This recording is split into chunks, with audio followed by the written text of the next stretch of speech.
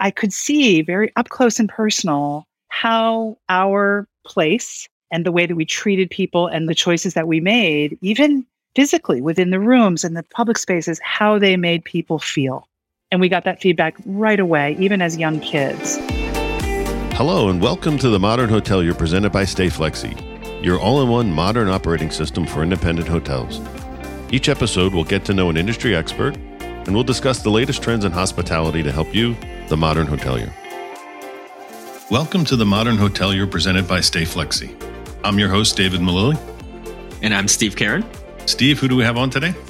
Yeah, David, today we have on Sarah Eustis, the founder and CEO of Main Street Hospitality. Before founding Main Street, Sarah was in leadership roles on the retail side of things, working on operations, marketing, design, and development for brands like Ralph Lauren, Gap, and Limited Brands. Main Street Hospitality now operates 12 hotels in Massachusetts, Rhode Island, and New York. Welcome to the show, Sarah. We're excited to have you on. Thank you for having me. It's a pleasure. Absolutely. The format here, we have really three sections. We're going to first ask you some questions to get to know you a little bit better and talk about your career. And then we're going to just ask for some inputs on the state of the industry and what current trends are going on. Okay. So we're going to start off, dive right in. What was your first job in hospitality? My first job in hospitality. Well, my first job in hospitality remains the most important job in hospitality, which is housekeeping. So I started when I was 14, and That was here at the Red Lion Inn in our family's hotel. And it was the beginning of a incredible training that I got working pretty much every job in the place, maybe except for facilities maintenance, although I did a little of that probably on the side too. But we and my children are now doing the same thing. So my first job was in housekeeping. Wow. And it was where I learned the backbone of the operation. Great. So today, if you weren't in hospitality, what field do you think you'd be in? What would you be doing? Oh, goodness. Well, it's conceivable that I might still be in the retail apparel business. You can call it the fashion business if you want, but it was not as glamorous as everybody thinks. And was incredibly satisfying career and took me to a lot of amazing places and worked with incredible people and brands. But there was a moment where it felt like hospitality was maybe the new horizon that I wanted to tackle. But I think if that moment hadn't come, guys, I might still be living in Paris, which might be, don't get me going on that, please. So I keep asking this on the podcast and everybody says there's hundreds, but give me one. What's one of the weirdest things you've seen in a hotel? God, I think it was the people who came for the summer and brought 8 cats with them. And we allowed them to bring the 8 cats. And it was just, today that would probably not ever happen. But And I was the housekeeper in that room.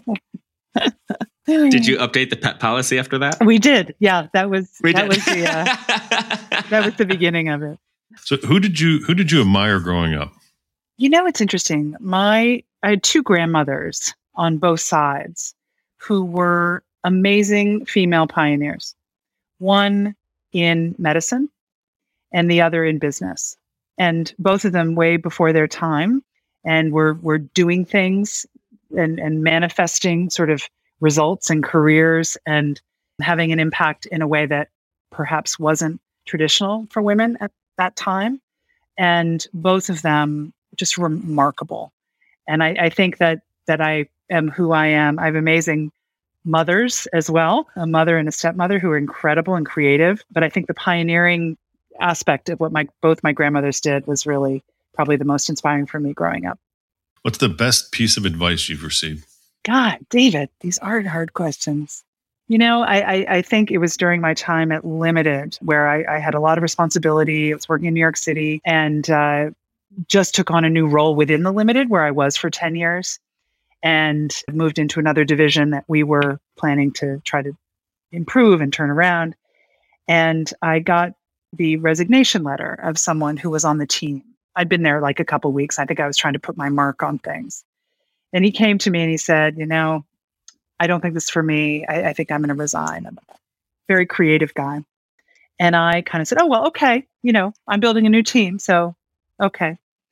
And then later that evening, I had a call with a woman who was the head of the division at the time, who counseled me and said, just sleep on it. Just breathe through. Don't accept his resignation so fast. You need this team and you need this person, maybe even just for a phase. And I did, and I slept on it, and I came back to him the next day, and he ended up staying with me for 5 years, and he was amazing, right? So the moral of the story is managing reaction, not overreacting, recognizing as a leader that you can stop and breathe and not necessarily make a decision at that very second in a reactive way. So I use that a lot. I say, let me think about it. I'll get back to you. If you could trade places with someone for a day, who would it be? Let's see. That's interesting. I might trade places with Danny Meyer for a day. All right. I know him. He's a friend. I feel privileged to call him a friend. But I'd like to know what it feels like when you've built your company through a strong philosophy and ethos. But when you've built it to that scale, what it feels like at that scale and how you feel as a leader. So I'd love to step in his shoes for a day if I could. What's a secret talent that you have that nobody knows about? Oh my goodness. Let's see. There's so many to choose from. from. Well, no, I don't want to. I'm not that talented. I guess I have sometimes, it's not like something practical, like making a great souffle or something, which I wish I could. And maybe it was because I was growing up in this interesting family, but I can read the room. Like I have a little bit of a sixth sense about the room, and that helps me. Maybe I shouldn't give it away, but no, yeah, it's not really a secret, but it is something that sometimes it's painful because I can see a car crash before it's going to happen. Oh no! Between two people, I'm looking so far. And I'm like, oh no, stop talking. So our first guest was Anthony Malcurie, who's a good friend of mine, and he can read the room, and then he can read a person in two minutes. If he walks away, he'll tell me something, and he's actually predicted things. He's met people that I've worked with, and then he's told me what was going to happen just by meeting them in like an elevator by random. He's like, oh, I met so-and-so who works at your company. And he'll be like, dun, dun, dun, dun, dun, dun. And I'm like, are going to happen. And then like 6 months later, I'm like, hey, Anthony, guess what? Yeah. Dun, dun, dun, dun. All those things happen. So. Well, I don't know how my predictive skills are. And I've certainly made plenty of great hires and not great hires in my career, but more in the moment, trying to help people find consensus and like get us to a good place. And I use my special secret sauce for that. What scares you? Let's see. Well, I thought, going out of business might have scared me before COVID, but now I'm not even scared of that. Right. I don't want it to happen, but I fear. I feel grateful that for whatever my makeup, I don't spend a lot of time in fear. Healthy pragmatism, and certainly understanding the risks of what it is that we do. I guess what scares me most is the safety and well-being of our people, right? So hotels are open, living, breathing places. The door has never been locked on the front of the Red Lion Inn. Anything could happen at any time. And I think we have a healthy fear about that and the safety of our people. And that's what keeps me up, is just making sure that we have measures in place to prevent bad things from happening.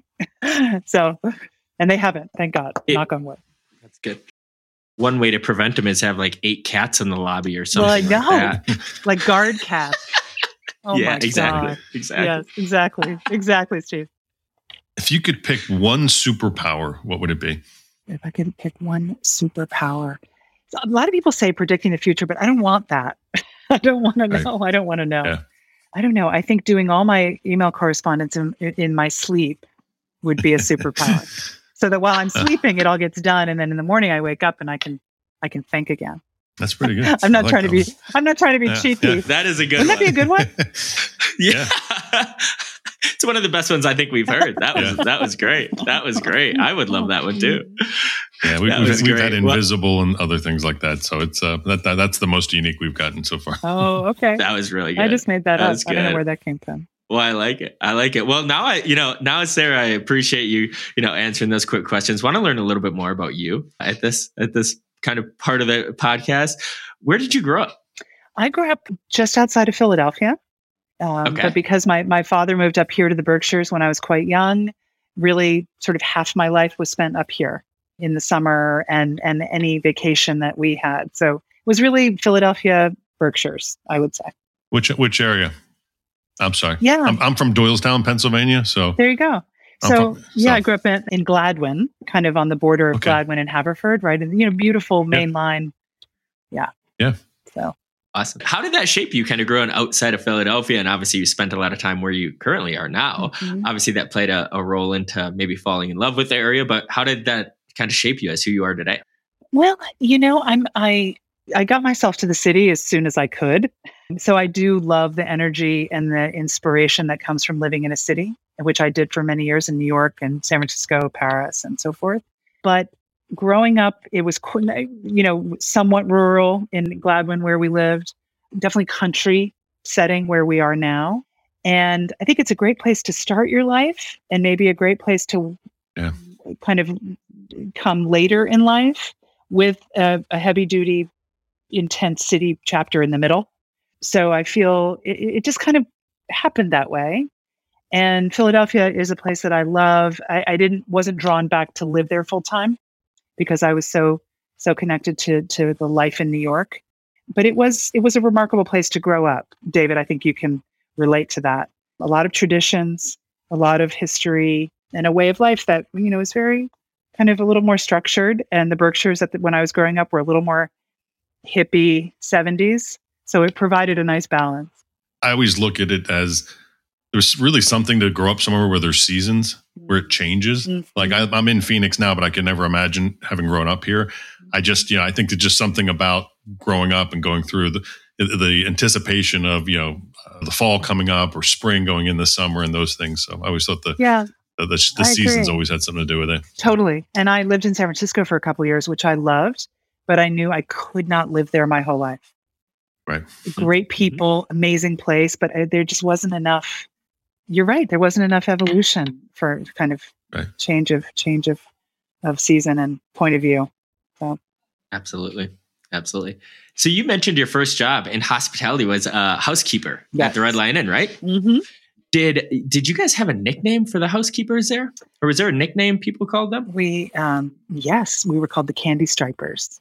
Why is that? Because we had to wear ridiculous uniforms, which at the time, now looking back, they were kind of cute, but they were pinafores with red and white stripes on them. And awesome. My best friend, still my best friend, and I started on the third floor, and we were Candy Stripers, kind of like volunteers at the hospital used to be called that. But we were Candy Stripers, and it was a privilege, and it was fun, and it was sort of the summer scene at the Red Lion. So absolutely. And you worked there with your best friend, right? Yeah. Yeah. How did that kind of establish a base for your kind of hospitality career? I feel like that's a great position to just get thrown into and learn how hotels run in general. So can you explain a little bit kind of how that set the groundwork for your career moving forward? Well, it's interesting because I think, so much of what happens to you early in life and, in adolescence and teenagehood, it's happening to you. It's sort of more subconscious. It's not strategic per se. So understanding, first of all, the fundamentals of showing up to work beyond hospitality, even kind of showing up on time, being part of a team, managing priorities, understanding how your work impacts other people, right? And that was just sort of a great fundamental building block for being a professional. Then from a hospitality specific standpoint, I could see very up close and personal how our place and the way that we treated people and the way that the choices that we made, even physically within the rooms and the public spaces, how they made people feel. And we got that feedback right away, even as young kids. And so this notion that what I do impacts the way people feel, what I do impacts how people feel about the value of what they got, the way that I greet them impacts their experience. That was embedded in us from a very, very young age. And it's been there the whole time. And I took it I took it to retail, and then I got a lot from retail and then brought it back to hospitality because the two are very connected. Absolutely. So you went to Smith's College, you played field hockey and lacrosse. I Do you did. have a favorite moment from athletics? You guys are covering the map here. Yes. Well, let's see. At Smith, I found myself in a leadership position. I mean, I don't know why or how, but I ended up being captain. And one year, I remember it was the first year, I think it was my sophomore year. We were good, but we were always, Wellesley and Williams, and we couldn't keep up with those teams. But I remember specifically in our sophomore year, we beat both of them. And I think it was just because, I don't know, we had unlocked something, not to be corny with sports metaphors, but Sure. we had unlocked something as a team that was really exciting. And I just remember that was a particularly thrilling victory. Those Wellesley girls, how they can be. So. Oh yeah, I know. And the Williams people, they just think they're just always unbeatable. So it was great. So as you can see, we're trying to dive deep into you. So you majored in fine art and art history. Yes. Any connections there and going back to hospitality and kind of what you're doing today? Sure. Well, listen, I grew up, both my parents my mother passed away a few years ago, but she was a concert pianist. My father is 87 and going strong, and he's an architect, both highly tuned, creative people. So art and music was a big part of my life. And I guess I thought I was always going to be a fashion designer. I thought I would go to design school. And I ended up at Smith with a more of a liberal arts approach, which I'm glad I did. But in so doing, I focused on fine art, so active studio work, and art history, which I use all the time, actually, because it had everything to do with light and spaces and colors and texture and all the things that I'm still doing all the time when we're creating hotel rooms or a beautiful lobby. And I think, my father worked in Philadelphia for Louis Kahn, who was an incredibly famous architect and the icon of his time. And a lot of my inspiration still, I revert back to him about how the concept is developed for a building, how it moves through the sort of measurable period and then back sort of into the immeasurable because it takes on kind of a soul. So, art, architecture, and all of that just felt like a natural. And I happen to be the most practical person in my family, the only one who's ever worked for anyone else and wasn't a practicing artist. So I'm very conventional that way. I like to have a paycheck, and I'm not as talented as they are. So. So after college, did you use kind of that inspiration? Your family's very into art and music, and then you went into retail, right? Is that kind of what helped you make that decision, or what was the reasoning for going into the retail side of things after college? Again, I don't know when it was, but I had decided that fashion design was going to be my thing, and independent of anybody, kind of suggesting it to me.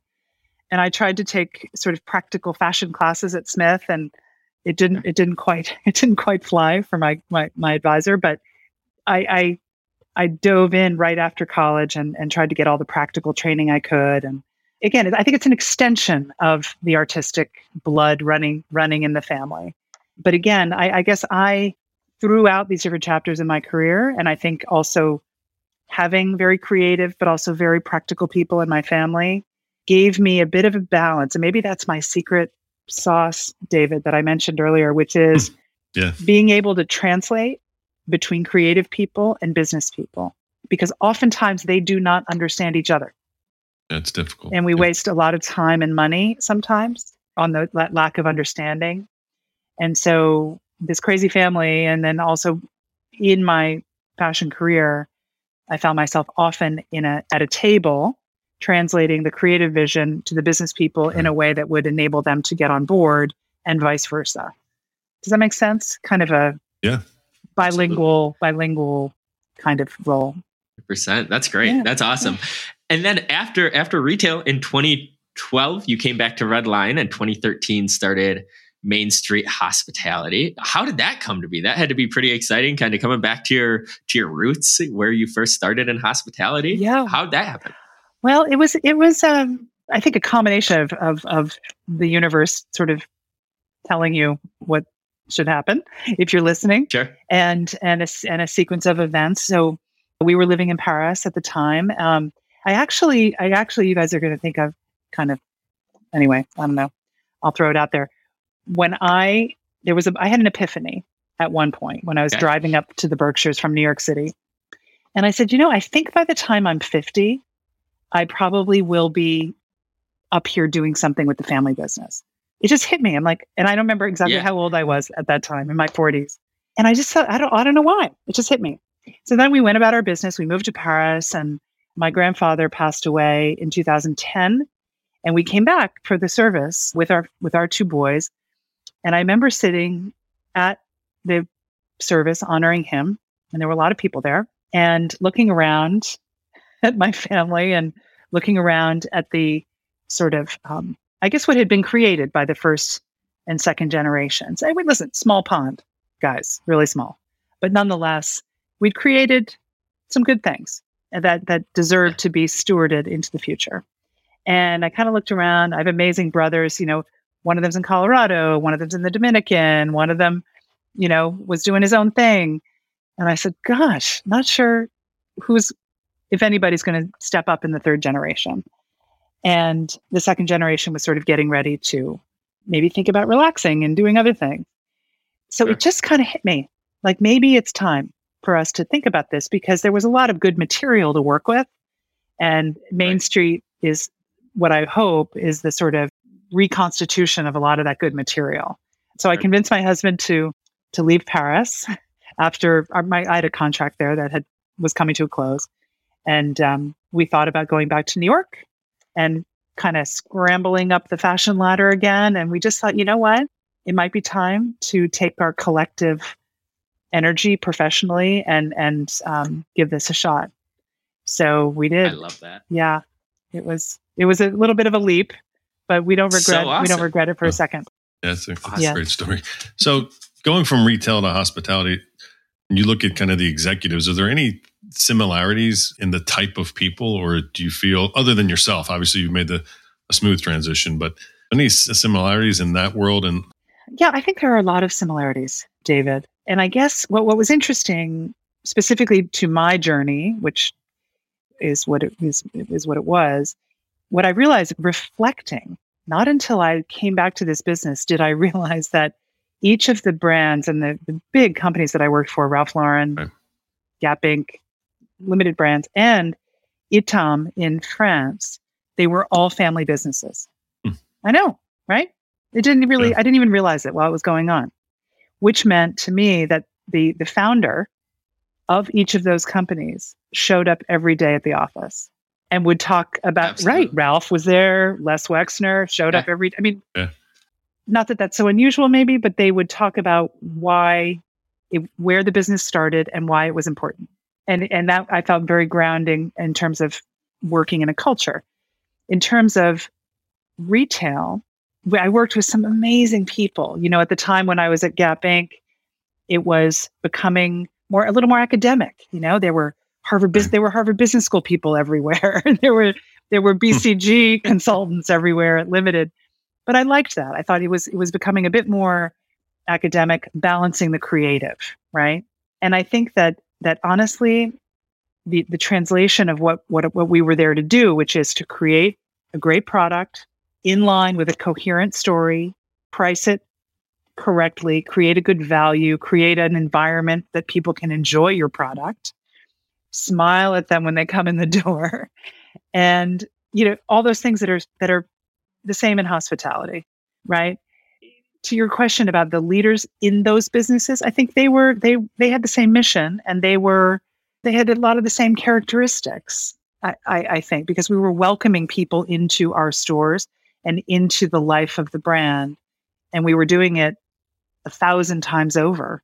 We had huge retail programs. So I think there's a huge translation, and there are a lot of great people who I learned from and brought that back to hospitality. And it seems like it just kind of with Main Street's, I don't know if it's their mission statement or what you want to call it, but it says that Main Street's driving purpose is to create places that enable people to connect in meaningful ways.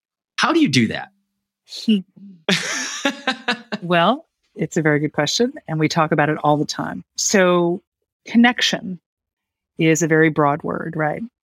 And I think maybe even more pertinent given what we've all been through the last few years. Human connection, something we used to take for granted, right? We have a lot of, we're connected on a lot of devices, and we're over connected, and we're also very disconnected as people in a lot of ways. So hotels and the kinds of hotels that we love to create and steward foster connection in a number of ways. One, the sort of warmth and genuineness that you get from our people, whether it's the first call on the phone or arriving, a feeling of, I see you, you belong here, and I value you, right? Which we train for, and we send that message in a lot of different ways. Then the actual environments, you can walk into a room, think about it, and it can feel very overlit, and the spacing of the furniture can be all wrong, and it can make you not feel drawn to stay there and to sit next to someone and have a drink and talk and converse and maybe meet someone new. So when we think about lobby design and the way and dining spaces, we really think about how are we building connections? Why do people want to stay? Another very practical way is, throughout the experience of being with us, how we build connections to the place for any guest, through really personalizing their stay, through letting them know that we can find things that make sense for them as opposed to just fitting a bill. So people can connect in unmeaningful ways too, but we like to drive meaningful connection, not only because it feels good, but because it makes people come back and it helps with our sustainability, right? If you have a transactional experience somewhere, you know it and you feel it, and it doesn't really make you say, oh my God, that guy behind the front desk he connected with me so deeply that I can't wait to go back. Does that make sense? Yeah, absolutely. 100%. It does. My next question was what can I expect when I come to one of your properties, but you just answered it. So I don't need to ask that. So David, I'll let you go. That was a very good explanation. So when you're looking for a location, is there a particular type of location you're looking for as you expand? And also, if you are, do you have any new properties coming up soon? We do. So we are not, and I just was at a conference, and I was sitting with my friend Rami, who founded and owns Lifehouse, and it was fun to exchange with him, how he's building his business and what their strategy is and how it's unique from ours. And what I love to do is collaborate with people in the industry. I think there's room for everybody. I really do, and we're trying to do something a bit unique. So we do not have a brand rollout plan, at least not today. We're looking for unique locations where the kinds of hotels that we do would really make sense, whether they already exist and they deserve to be transformed, or whether there's a market that really is yearning for something like this. So the exciting thing, what I feel very proud of, is the evolution of our portfolio, which I'd love to say it's been really strategic, but it hasn't. It's been about relationships.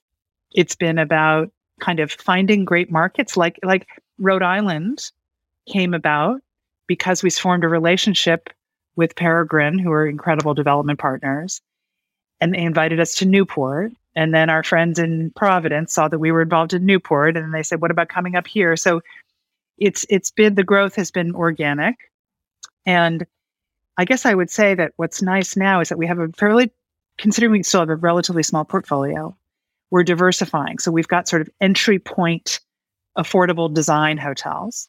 We've got a great group in the iconic boutique kind of upscale, I hate that word, but you know what I mean, space. And then our newest property, which I'm excited to tell you about, will open in July. And it's called the Canoe Place Inn. And it's in Hampton Bays, New York. And it's going to be a remarkable property, and without a doubt, a luxury property. Again, that word is overused, but it will be in that price point, in that quality level. So affords us now, we're playing in all these different spaces. Are we looking for interesting coastal locations because we can use the tuition that we've paid in Newport? Sure. Are we looking for cool, emerging secondary, tertiary cities in downtowns because we've paid the tuition and we know how to do that? Are we looking for relationships with institutions, academic or art institutions, because we believe hospitality can really be meaningful when it's done in harmony with those kinds of institutions? So we are looking at all of those kinds of pockets, but the projects have to pass through a pretty rigorous filter now to make it to the slate. So anyway, yeah, that's how I would answer that question. Awesome. As CEO right now, what's the biggest problem you're tackling right now? Well, it's not going to sound, well, you know what? I was going to answer it one way and now I've changed my mind midstream. Right now, I would say it is the journey to scale and the definition of scale and what that looks like. And I mentioned Danny Meyer, who, again, I have the privilege of knowing and getting to chat with every once in a while. And in the book that he wrote called Setting the Table, a lot of it was about, he had one incredible restaurant that everybody just loved deeply. And then he decided to open another one. And as soon as you take what it is you're trying to do and you take it more horizontal, less vertical, you face the issues of scale, meaning how can I be sure that our identity and our value system translates correctly to a bigger portfolio? How can I be sure that the systems and the infrastructure and the people we have in place can take on 2, 3, 4 more hotels? How do I ensure that the bottom line of the company actually makes sense so that basics. So these are the things that I find exciting, Steve. They're ongoing, but they are the things that occupy most of my time, right? And trying to do them in some kind of balanced way, which is very difficult, but we're getting to that. We're actually getting to liftoff, which is pretty exciting. I know I always say that like it's awesome. Right around the corner, but I think we might actually be getting the hang of this. And you mentioned earlier that you're the only one in your family that has worked for somebody. Everybody else kind of has done their own entrepreneurial thing. Was there a moment that kind of clicked for you that's like, I'm good at this. I am good at being a CEO. This is what I'm meant to do. And was there a moment like that? That's a really nice question. I should be fair to my family. I mean, one of my brothers was in the Peace Corps for a bunch of years. If they hear this, they're going to be mad at me. All I would say is that they haven't had traditional corporate jobs. Let's put it that way. Fair enough. That being said, you know what? That's a really great question. And I really appreciate it because there are many years in the entrepreneurial coming out of corporate where I thought I'd gotten to a point where I was pretty good at that. Navigating big companies, understanding how to lead teams, moving, when I was at Express, it was $1 billion company. And I was able to affect change inside $1 billion company. And I was pretty proud of that. And then it was like a humbling, entrepreneurial smackdown of literally just trying to figure out how to create something and make sure the bills got paid, right? So very different. Took a huge, lifestyle change to do it. And so I had to really have a feeling that I could be successful at this. And probably the thing that I knew early on, and I wasted no time in surrounding myself with people who were much smarter than I was, or at least had more hospitality experience than I did, right? Because being a housekeeper, as great as it is, it's not 20 years of Starwood. Like it doesn't get you that sort of strategic side. So I started building slowly but surely people around me who could help. I guess I could see the vision. I could see where it was going, and I needed people to help me kind of row the boat to get there.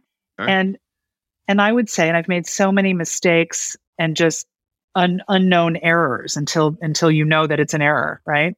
But I would say coming into the pandemic, shutting down the business for 3 months, holding the team together, figuring out how people got paid or not paid, getting down to the studs on like what was important to us and what is our mission really, and who really are our partners, because you see the the best and the worst in people during that time. And I would say halfway through, maybe a couple months into COVID, I thought, you know what? I think I'm actually pretty good at this because we didn't fall down, right? Yeah. I was terrified every day, and there was lots of cocktails having every night just to take the edge off. But now I have, and so many of the people are still with me, and we had to make some changes, and that was actually healthy. Yeah. But I think the last few years have made me realize, like, this is what I want to do, and I think I'm actually pretty good at it. Thanks for sharing. That's painful as it was. No, that's great. So, have you ever had a mentor that you've had throughout your career? Oh, certainly. I've had quite a few, but one in particular who I would always kind of revert to him. It was during my time at Gap Inc. and Banana Republic specifically. Mm-hmm. And he had been part of the creative team and then came out to San Francisco to be part of the buying team or the business team. And I was a young professional coming up in my career. And he really, and then he invited me to come back to Limited Brands, which is why I did that. And then was there for 10 years, mostly with him. Not always arm in arm, sometimes in different divisions, but sure. He just kind of taught me about prioritizing and sort of about urgency and like figuring out what's important in that moment, which I think is such a sometimes a lacking skill. And the one thing I remember he did with us as we were being promoted and going to different divisions in the company was he made us go through presentation skills class. Like he got us a coach for like 6 months. Oh, it was It was terrible. It was practicing and videoing yourself and listening to your president. But I will tell you, and I'm not great at it necessarily today, but it was the best training I've ever had about how to how to express your ideas and how to be convincing and how to get people on board with them, But he was just a great mentor. He went on to run Burberry in London, and he's just an incredible professional. So, yeah. Awesome. So with all the industries you've been in, do you believe there's one common trait that the successful people you've worked with have? It's a really good question, and I'm giving it due thought because I don't want to answer too hastily. And success is so, it's so subjective. Right. Yeah. But I think a healthy degree of humility is a trait, and that can come along with big ego too. What I've really learned is that you can have a really strong ego because you're a confident person and you have a vision. But I think a fundamental humility around knowing you're not always the smartest person in the room, and that you want to surround yourself with talented people and get the best out of them. I've seen that now. Ralph Lauren is like that.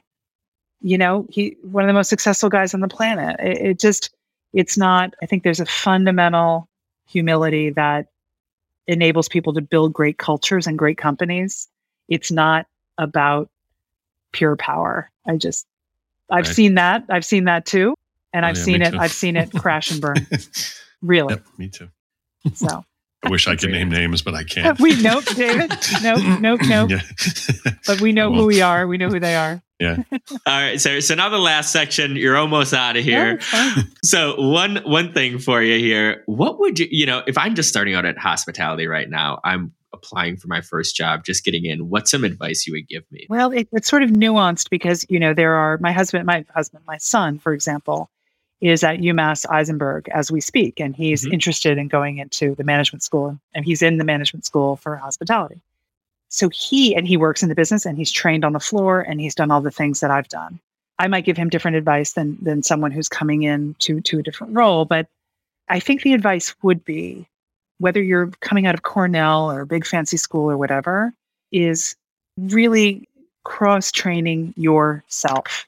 Whether it's through a program or whether it's as part of your first job or just asking for it. And really, I think the most successful people in this business have stood in everybody's shoes, or at least most, right? Like I'm pleased to announce, and I think I can say, we have a new vice president of operations who's coming on in about a month.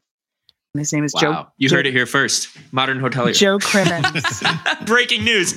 Joe Crimmins is joining our team, and he's an incredible professional. And we talked about this a lot during the interview process, that his, the success in hospitality, no matter what avenue you take, because there are so many great avenues. But the more in your early career, I would say, don't get stuck in one lane. Even if you think you want to do hospitality marketing or you think you want to be a food and beverage director, push yourself to try, at least even for short periods of time, everything else, because then you understand the synergy of the operation and you'll just be better at your job and you'll have more credibility with people. Yeah, my one company, I used to have interdepartmental lunches. I used to make the developers and the support people and salespeople, like different random people, have lunch together because they never talk to each other. It's a great, yeah. The funniest story is about a developer, and I asked her, I said, so we're at lunch, Irina, what's your favorite food? And she said, potato. Yeah. I'm like, potato. But it was just interesting. And people now, they start to get, they know each other when they're walking past each other, to go to the restroom or go somewhere, the communication. But absolutely. So right now, when you're on LinkedIn, we're all on LinkedIn, but there's so much about COVID and labor shortages. What is something we should be talking about that we're not outside of those two topics? It seems like they kind of dominate from. I know. And I don't know if I have anything original to say on that particular note, but COVID is, again, it is something that we made the playbook. We understand more than ever about these kinds of things, and especially in a hospitality environment, how they can be managed. So all I would say about COVID is, thank God we've been through it mostly now.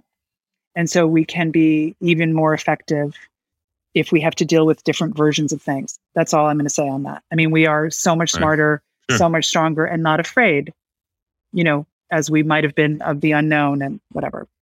I don't think that we're finding that people are really ready to get back to just normal hospitality kinds of operations. And, we still have QR codes around from place to place, and we still have some hand sanitizer in the rooms. And we're still very respectful and understanding of nothing is taken lightly, shall I say. But the desire to get back to real human connection and real hospitality has been overwhelming. On the labor side, again, I don't know what I can add that is so original, except to say that all of us, and Danny and I talked about this on a conference, a panel at ILC in Miami a couple of months ago, that it is now, if this has taught us anything, especially in hospitality, the focus on our culture, on really putting our money where our mouth is in terms of having people feel heard and held when they work for us, whether they're washing dishes or whether they're running accounting. And as nice as that sounds, I'm actually seeing it in practice because people are sticking. I don't have stats for us in terms of our retention, but we're doing okay. And we have a remarkable number of people who are joining us, staying with us, growing with us. And last week, we had 3 promotions within the company. It was amazing. So to watch people move and build their careers. The other thing I was so proud of is the Boston Celtics came after my front desk manager and offered her an incredible job. And she really thought hard and long about it. And someday, who knows, she may end up with the NBA. But you know what? She stayed because she sees the opportunity for her. And I thought that was a big win. And no pressure. I mean, listen, people got to fly. Huge. If they got to fly, they got to fly. But I don't, and it's not like we're doing anything magic except showing people how, yes, we have great benefits. Yes, we're paying people correctly. But there's something about this family of properties and the family of people that people are enjoying, and they're seeing it as a viable, really great chapter in their careers. And we've got some people right in the sweet spots of their careers. So I think the only thing we can do to respond to that, David, is to be better. There is no excuse. Literally, make sure HR is really functioning well. Make sure everybody is in recruiting. Everyone's in recruiting, right? Throw out the old traditional assumptions about why people want to work and what will attract them to you. Continuing to say, oh, we can't get people. I'm not sure I buy it anymore.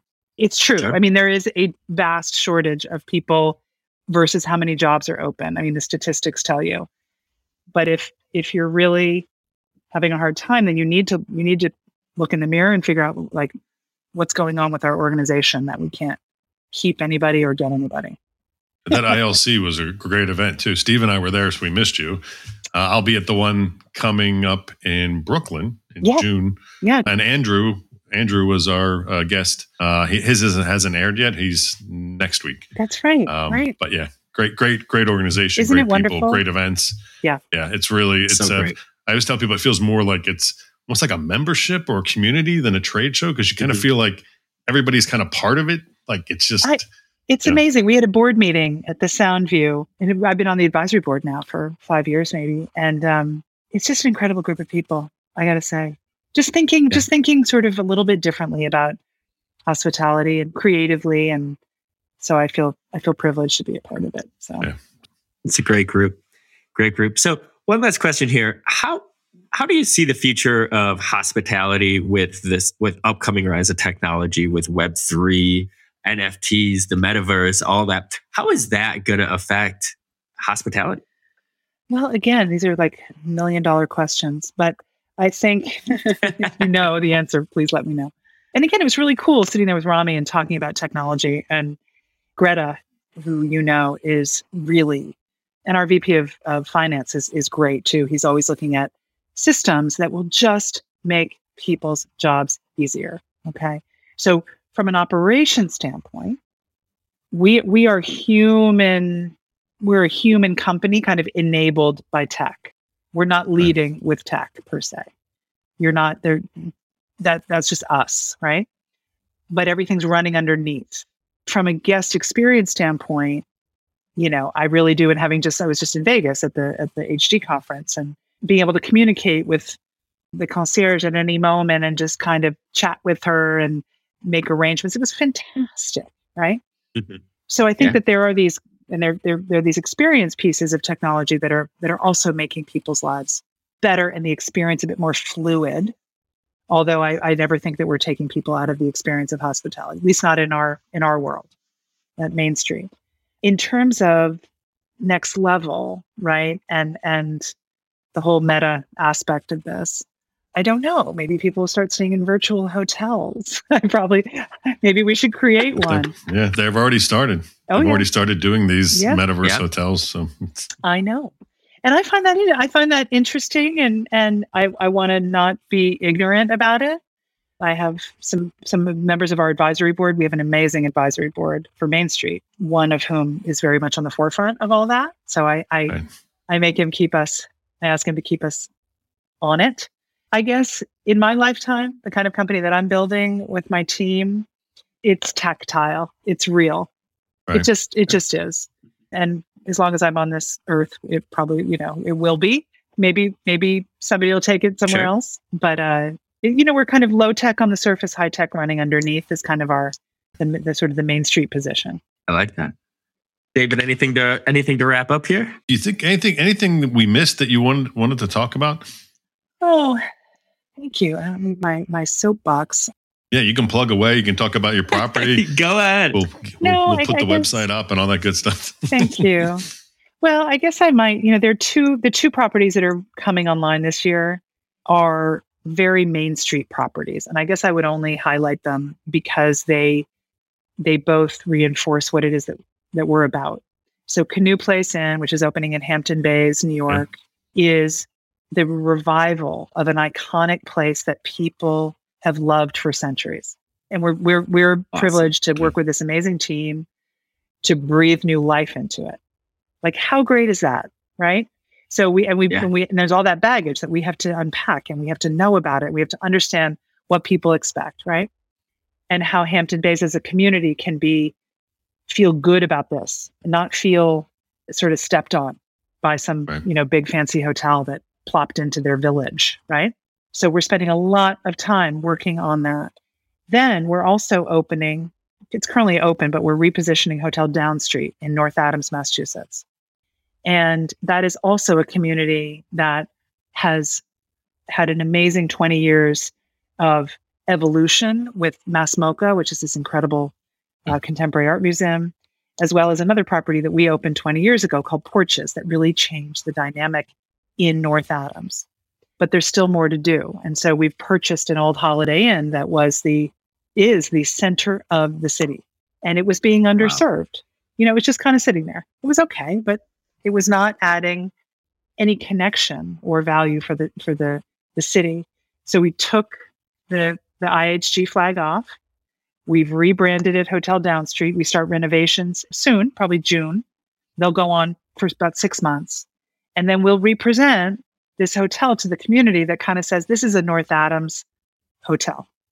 It's still affordable. It's got more style. It's got a connection to the art world, a connection to the community, and something that the locals can be proud of and also understand, right?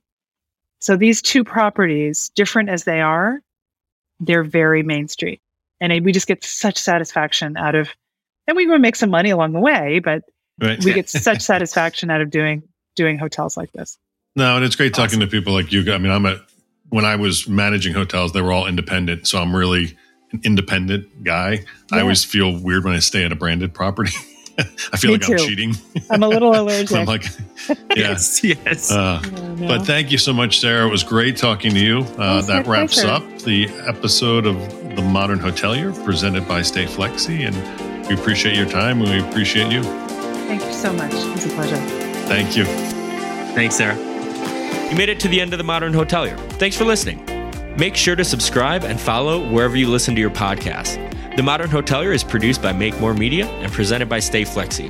Stay Flexi is your modern operating system for independent hotels. If you're interested in learning more about Stay Flexi, you can go to stayflexi.com. Or if you'd rather talk to me instead, feel free to shoot me a message on LinkedIn or email me at steve.karen@stayflexi.com. Thanks and have a great day.